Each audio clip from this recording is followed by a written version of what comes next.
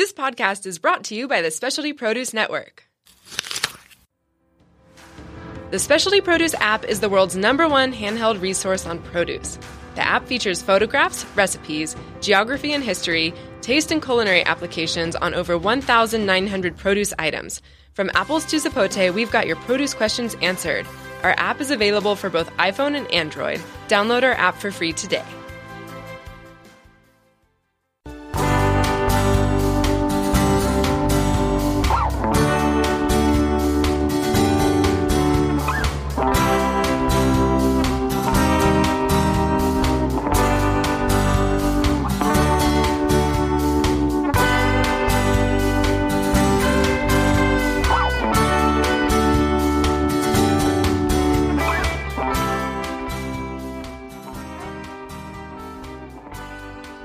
Good day, folks. This is your friend Dennis Conner, coming to you with a podcast produced and directed by Specialty Produce Network. And thank you for all this opportunity. I know that our viewership is getting better and better all the time. I'm very grateful for all that Specialty Produce Network is doing for me. So today we're going to talk about the 36th America's Cup and what happened in Bermuda and what's going to happen as we move forward. So we know now that the event in Bermuda was successful on some fronts.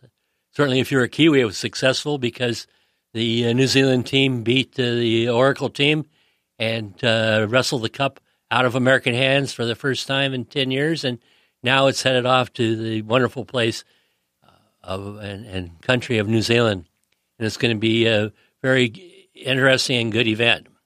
So let's talk about what happened. First, we know that the racing was not so exciting because it was all just done for TV, and we had some fast catamarans racing around, but it was all contrived.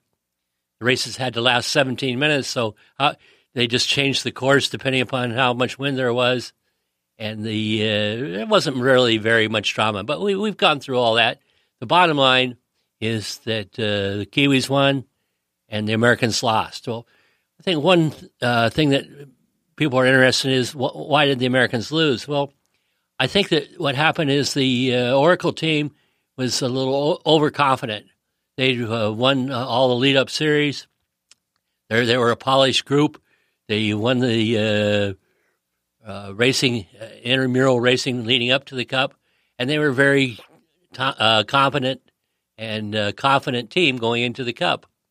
While on the other hand, the Emirates Team New Zealand, they didn't have a lot of money. They didn't have a lot of practice.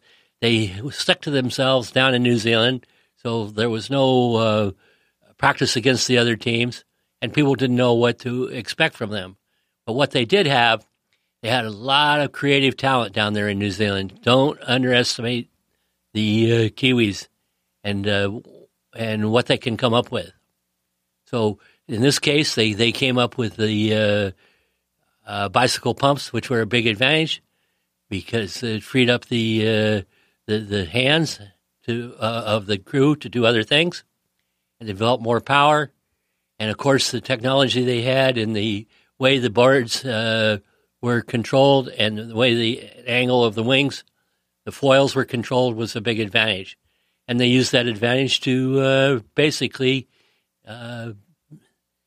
beat the Oracle team, which was too conservative on the land and too conservative on the water. So, looking back on it now, not to cast any aspersions on Larry and the Oracle team, I just don't think they had the creative talent that they needed to make the changes and come up with the innovation that needed to keep the Cup. So what happened? Cup's gone. Okay, so now what? Well, the first thing we know is that the event will be held in New Zealand in 3 or 4 years in 2021. And the challenger of record is Prada, Team Prada. And Team Prada is really a challenge based out of the yacht club of Sarmala, calls it Sarmala. And it will be paid for in part by some Swiss money, and the history of the Luna Rossa has long been established. The Italians love to race, and they're going to do a good job. So the challenge was all orchestrated by Grant Dalton before the event was over. Once they had a feeling they were going to win, they had a hip pocket challenge, as we call it, where Prada was really already selected as the challenger of record.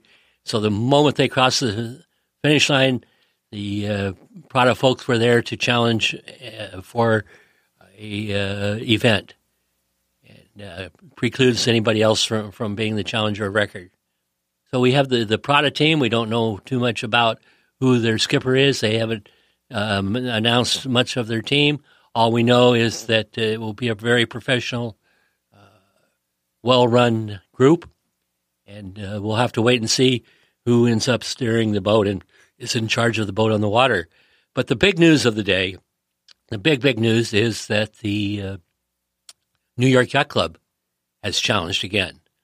And some of you might remember that the last time they were in the event was when I was racing on their behalf in 2003 in New Zealand.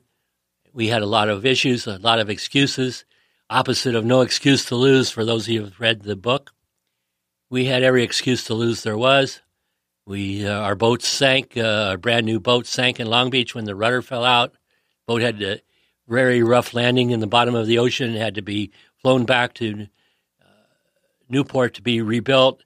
We got a late start, and one thing led to another, and we were lucky to make the Final Four, and in fact deserved to lose, and we did. And the New York Yacht Club was disappointed, but it wasn't the end of the world for them. They have a lot going for them in Newport at their new base up in Newport. The club has been redone. It had some very good leadership in the forms of Reeves Potts. Tom Wooden is on the board there at the Yacht Club, and the Yacht Club's done just fine without the America's Cup.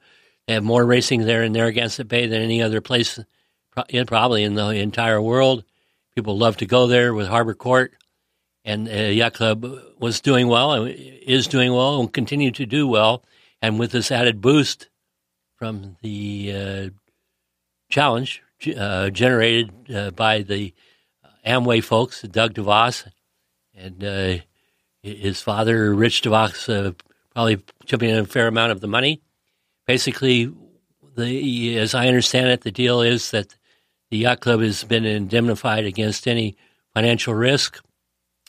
They'll have some special insight newsletters for the members and some support facilities that will be in New Zealand so the members can go down as they did in 2003, have a place to stay, very good hospitality. And if they want to chip in some money, GoFundMe will be there for them to give the loot. But basically, the $100 million budgets that it will take to run the Cup are going to be coming from private, rich billionaires that will leave the New York Yacht Club harmless from a financial fiduciary responsibility. The challenge is really called Quantum Racing because Doug DeVos bought Quantum Sails. He wanted Terry Hutchinson to help him sail his boat. Terry's a fine sailor, a good person from the Annapolis area, nice family, and he'll do a very good job. He'll represent the club well. He'll represent Doug DeVos well, and it'll be a class challenge, well financed, and I expect big things from them. I am wondering a bit about the sales, because I believe the sales are always a key part of every program, and obviously it's in the best interest of the Quantum Racing for them to develop and use Quantum Sails. They'll be writing off a big portion of this from a marketing standpoint, my guess, through Quantum Sails, and they're going to want as many Quantum logos on the sails as possible. Well, that's all well and good, but what happens if the Quantum sails are not as good as North sails? And you can argue back and forth who's better. Certainly Quantum's capable of making great sails, but whether they can match the technology and the expertise of a company with all the wherewithal of North, time will tell. So you've got the Prada Challenge from Costa Smeralda. Got the New York Yacht Club with the Quantum Racing Challenge, the DeVos family money behind this. Terry Hutchinson, experienced guy. Those will be two strong challenges. What will happen next? What about any other challenges? Well, the GBR team that was run by Ben Amesley, I would say on a grade of 1 to 10, they got a 2 or a 3, and must be extremely disappointed with the performance and the leadership of the management team of GBR. But Ben Amesley is still well known. He's part of the establishment there in Great Britain. But he still has to show me the money. I know that the Land Rover, which was their primary sponsor last time, was quite disappointed with the amount of extra SALES that were generated by their participation in the Cup. They when they went to Bermuda, I can tell you they practically were counting on that Cup coming back to Great Britain. The parties at the Royal Bermuda Yacht Club were extravagant. All of the sponsorship parties were upper class, highbrow with blazers and the ties, and they were counting on that Cup coming back to Great Britain, and for them not to even make the finals, very disappointing. So in the America's Cup game, not much has changed. It's show me the money. Where is the money? And the people that don't have the money don't do as well as the ones that do. I mean, our Stars and Stripes campaign, we got a lot of bang for our buck, but we were frankly underfunded and always behind the 8 ball from a standpoint of the money. So we have to wait and see how the GBR team will do. They do have the backing of Tony Langley, the head of the Gladiator Transpac 52 class. He has 3 TP52s, so he must be getting a little bored of beating up on the other TP52 owners, and is looking for new ways to use his competitive instincts. So I understand that the Gladiator team will be supporting Ben Amesley in a big way. And an interesting side note there is that he has 3 Transpac 52s. He raced in the series last September up in San Francisco, and I understand that the Gladiator team boat will be coming to San Diego, California. They'll enjoy the weather, the ambiance. There's a lot of sailor base here. Driscoll's in Mission Bay is reasonable from a price standpoint as far as how to keep the boats out of the water, dry sailing. They have a good facility there. Tommy Driscoll and his family has done a good job developing that. So you'll see more Transpac 52s here in San Diego in the upcoming months and years as they make their presence felt in San Diego. The Gladiator team will use some local talent. I'm a little nervous. I'm always struggling to find top-notch talent, and with them here paying people to race with them and the excitement of a Transpac 52, I'm worried that I'll lose some of my crew, and it'll be more difficult to find a crew, and that's one of the reasons why PHRF has not flourished in San Diego the way it might, is because it's hard to find crew. On my Nelson Merrick 43, we like to have 1 crew per knot of wind, so 12 knots of wind, we need 12 people.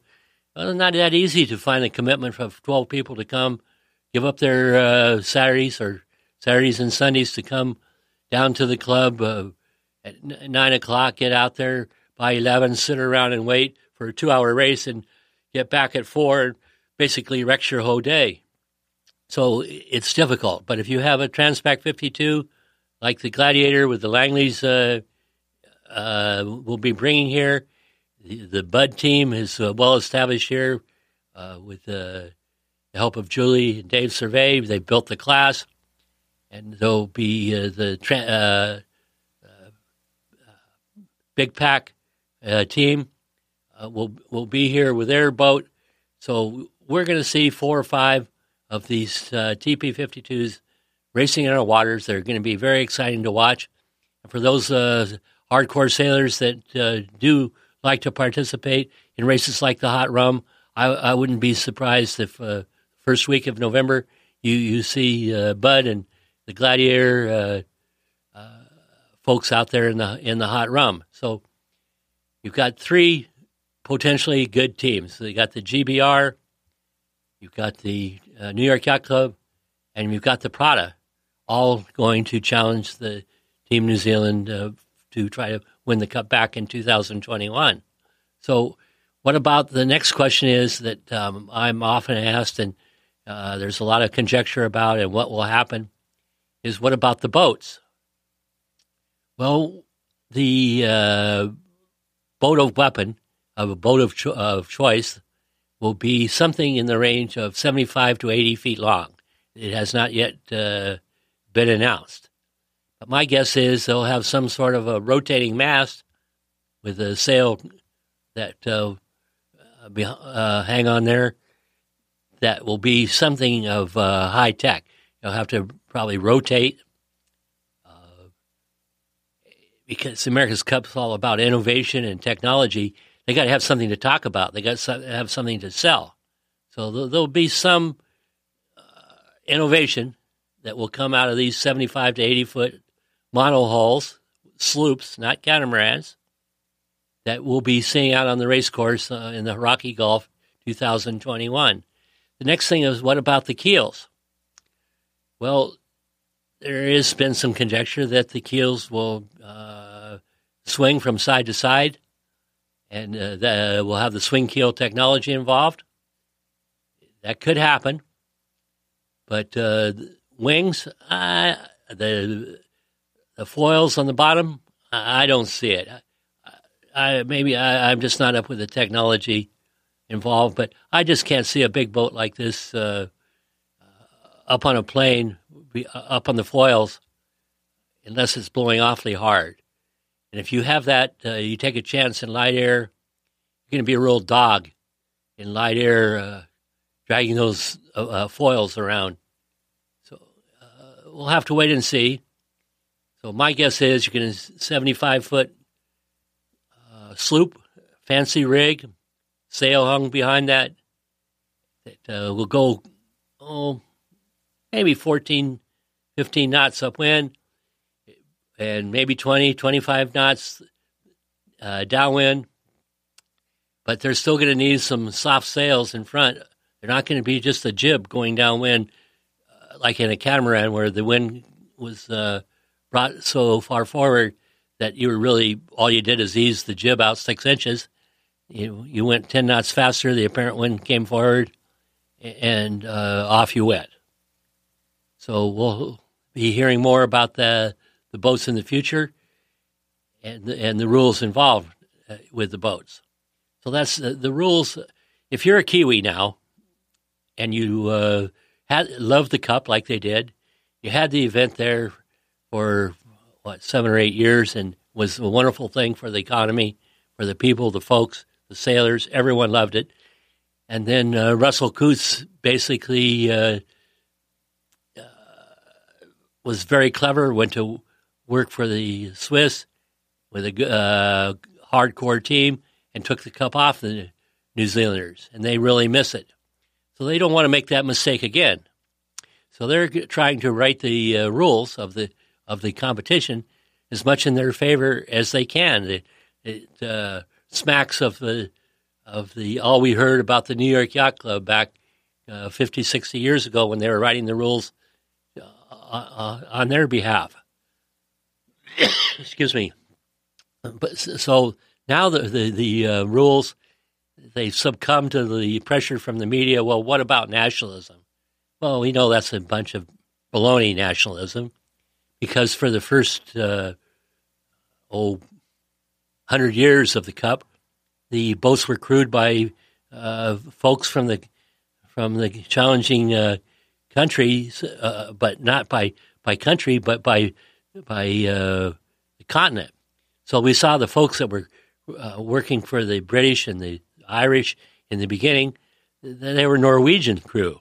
They weren't from Great Britain or Ireland. So the nationality rule has always been suspect to me. There's never really been part of the challenge, but this time it will be.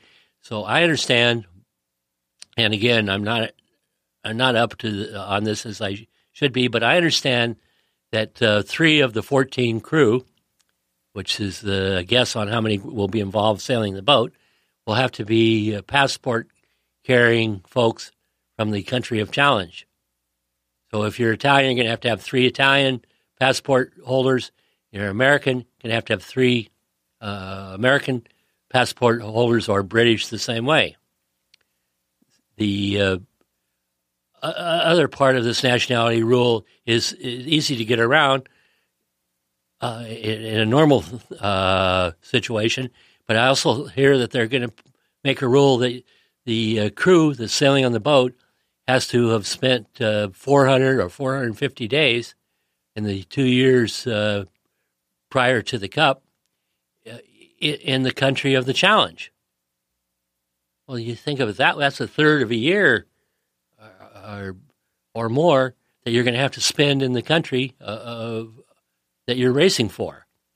This poses some problems to me because if you're New Zealand and you have government support, why do you think the government's supporting this? It has to be for financial reasons. They're thinking of the tourists that will come down there, bring their money and spend it there, the hotels, the businesses, the value-added tax. But if you're going to limit the crew to having to spend a third or more in the country of the challenge, obviously there's going to be 2 different bases. They're not going to be a base all in New Zealand. They're going to be a base in Great Britain. There's going to be a base in Annapolis, where Quantum is, or Newport, Rhode Island. And there's going to be a base somewhere in Sardinia. And the money's going to be spent there, or maybe not Sardinia, but somewhere along the western Italian coast. But it's not going to be spent in New Zealand. So here on one hand, you got the New Zealand Defense Challenge supported by the government. It's the only America's Cup Challenge I've ever heard of supported by the government, but it's been going on for some time. So you got the New Zealand government there for obvious good of the New Zealand people, but now you're limiting the amount of time people can come down there and bring their team and have the effort of the challenging teams. But who's going to come if they're not there? You're not going to be going down to New Zealand just to sail around in the Rocky Gulf, as nice as it may be. It won't. It's not going to happen. So you got kind of seems to me opposite working against the opposite. So you want to encourage people to come to New Zealand, but then you're saying, well, you can't train here, and so be redundant to say we'll have to wait and see how this all works out. But I know I've had people calling me from potential crew of these countries in the to live in the U.S. to recommend them for a visa. Well, why? It's because they're going to have to train here in the U.S. They can't just come in here. The customs are all over this. If you come here to the U.S., for a week or two, one time, well, I'm on vacation. But the second time, well, you're here for 100 days. Well, where's your source of income? Who's paying you? Are you working here in the country? Where's your visa? And where's your tax return? We all know the pressure that the government's under for tax. Look at our California state tax, up. It's not going to gas tax, everything, tax. So the government's going to be watching the income tax returns of these guys that are going to be racing for the quantum racing here and practicing here in the U.S. If that's what the rules are going to require. It'll be very interesting as the Royal New Zealand Yacht Squadron starts leaking out the rules of engagement and what will be required to participate in the Cup. So we what about the other teams? Artemis Racing. We know we're about 3 teams, but Artemis Racing, I think my guess is they're going to take a pass.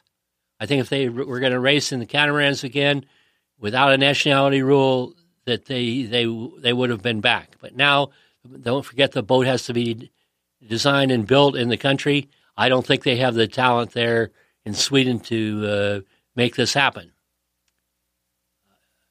Probably get killed for saying that, but that's the way I see it. The French, well, I just don't see it. They're great with catamarans, and they love their catamaran racing, but their offshore racing teams have not done that well. They don't have a group of base of experienced big boat sailors. And then what about, again, show me the money? So it's one thing to raise $20 million to race around the world on a catamaran, but it's another to raise $100 million and fund a team of 100 folks, design and build the boat in a country, sail it in France, and then go off to New Zealand. It could be done, but frankly, very little chance of success in my mind. So without a chance of success, where are you going to find the sailing talent? James Spithill, he joined a very exclusive club of folks that have won the Cup and lost it. As far as I know, there's only two of us, James Spithill and Dennis Conner, in this exclusive club where they have won the Cup and then lost it. So I'm sure James Spithill would like nothing better to be a bit like Dennis, win it, lose it, and bring it back. But the question is, bring it back to where?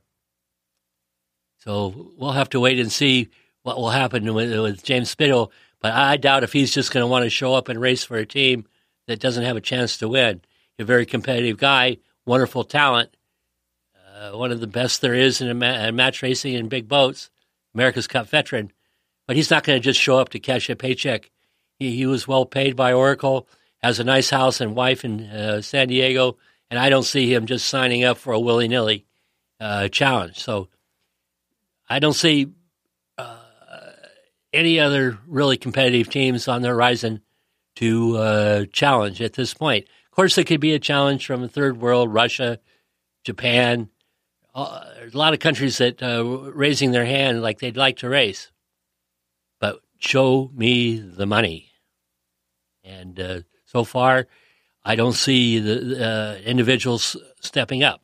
As far as the corporate situation and the corporate backing, that's getting more and more difficult. It used to be when you raised the money, if the CEO liked you, he could make you an appointment with the vice president of marketing. You had a good pitch, and with the nod of the CEO, they would sign up for a sponsor. And they got a little bang for the buck. But now, with the horrible TV ratings, and you got 4 years to go before you're going to actually see the racing, and then it only lasts for 1 month. The TV questionable, if at all.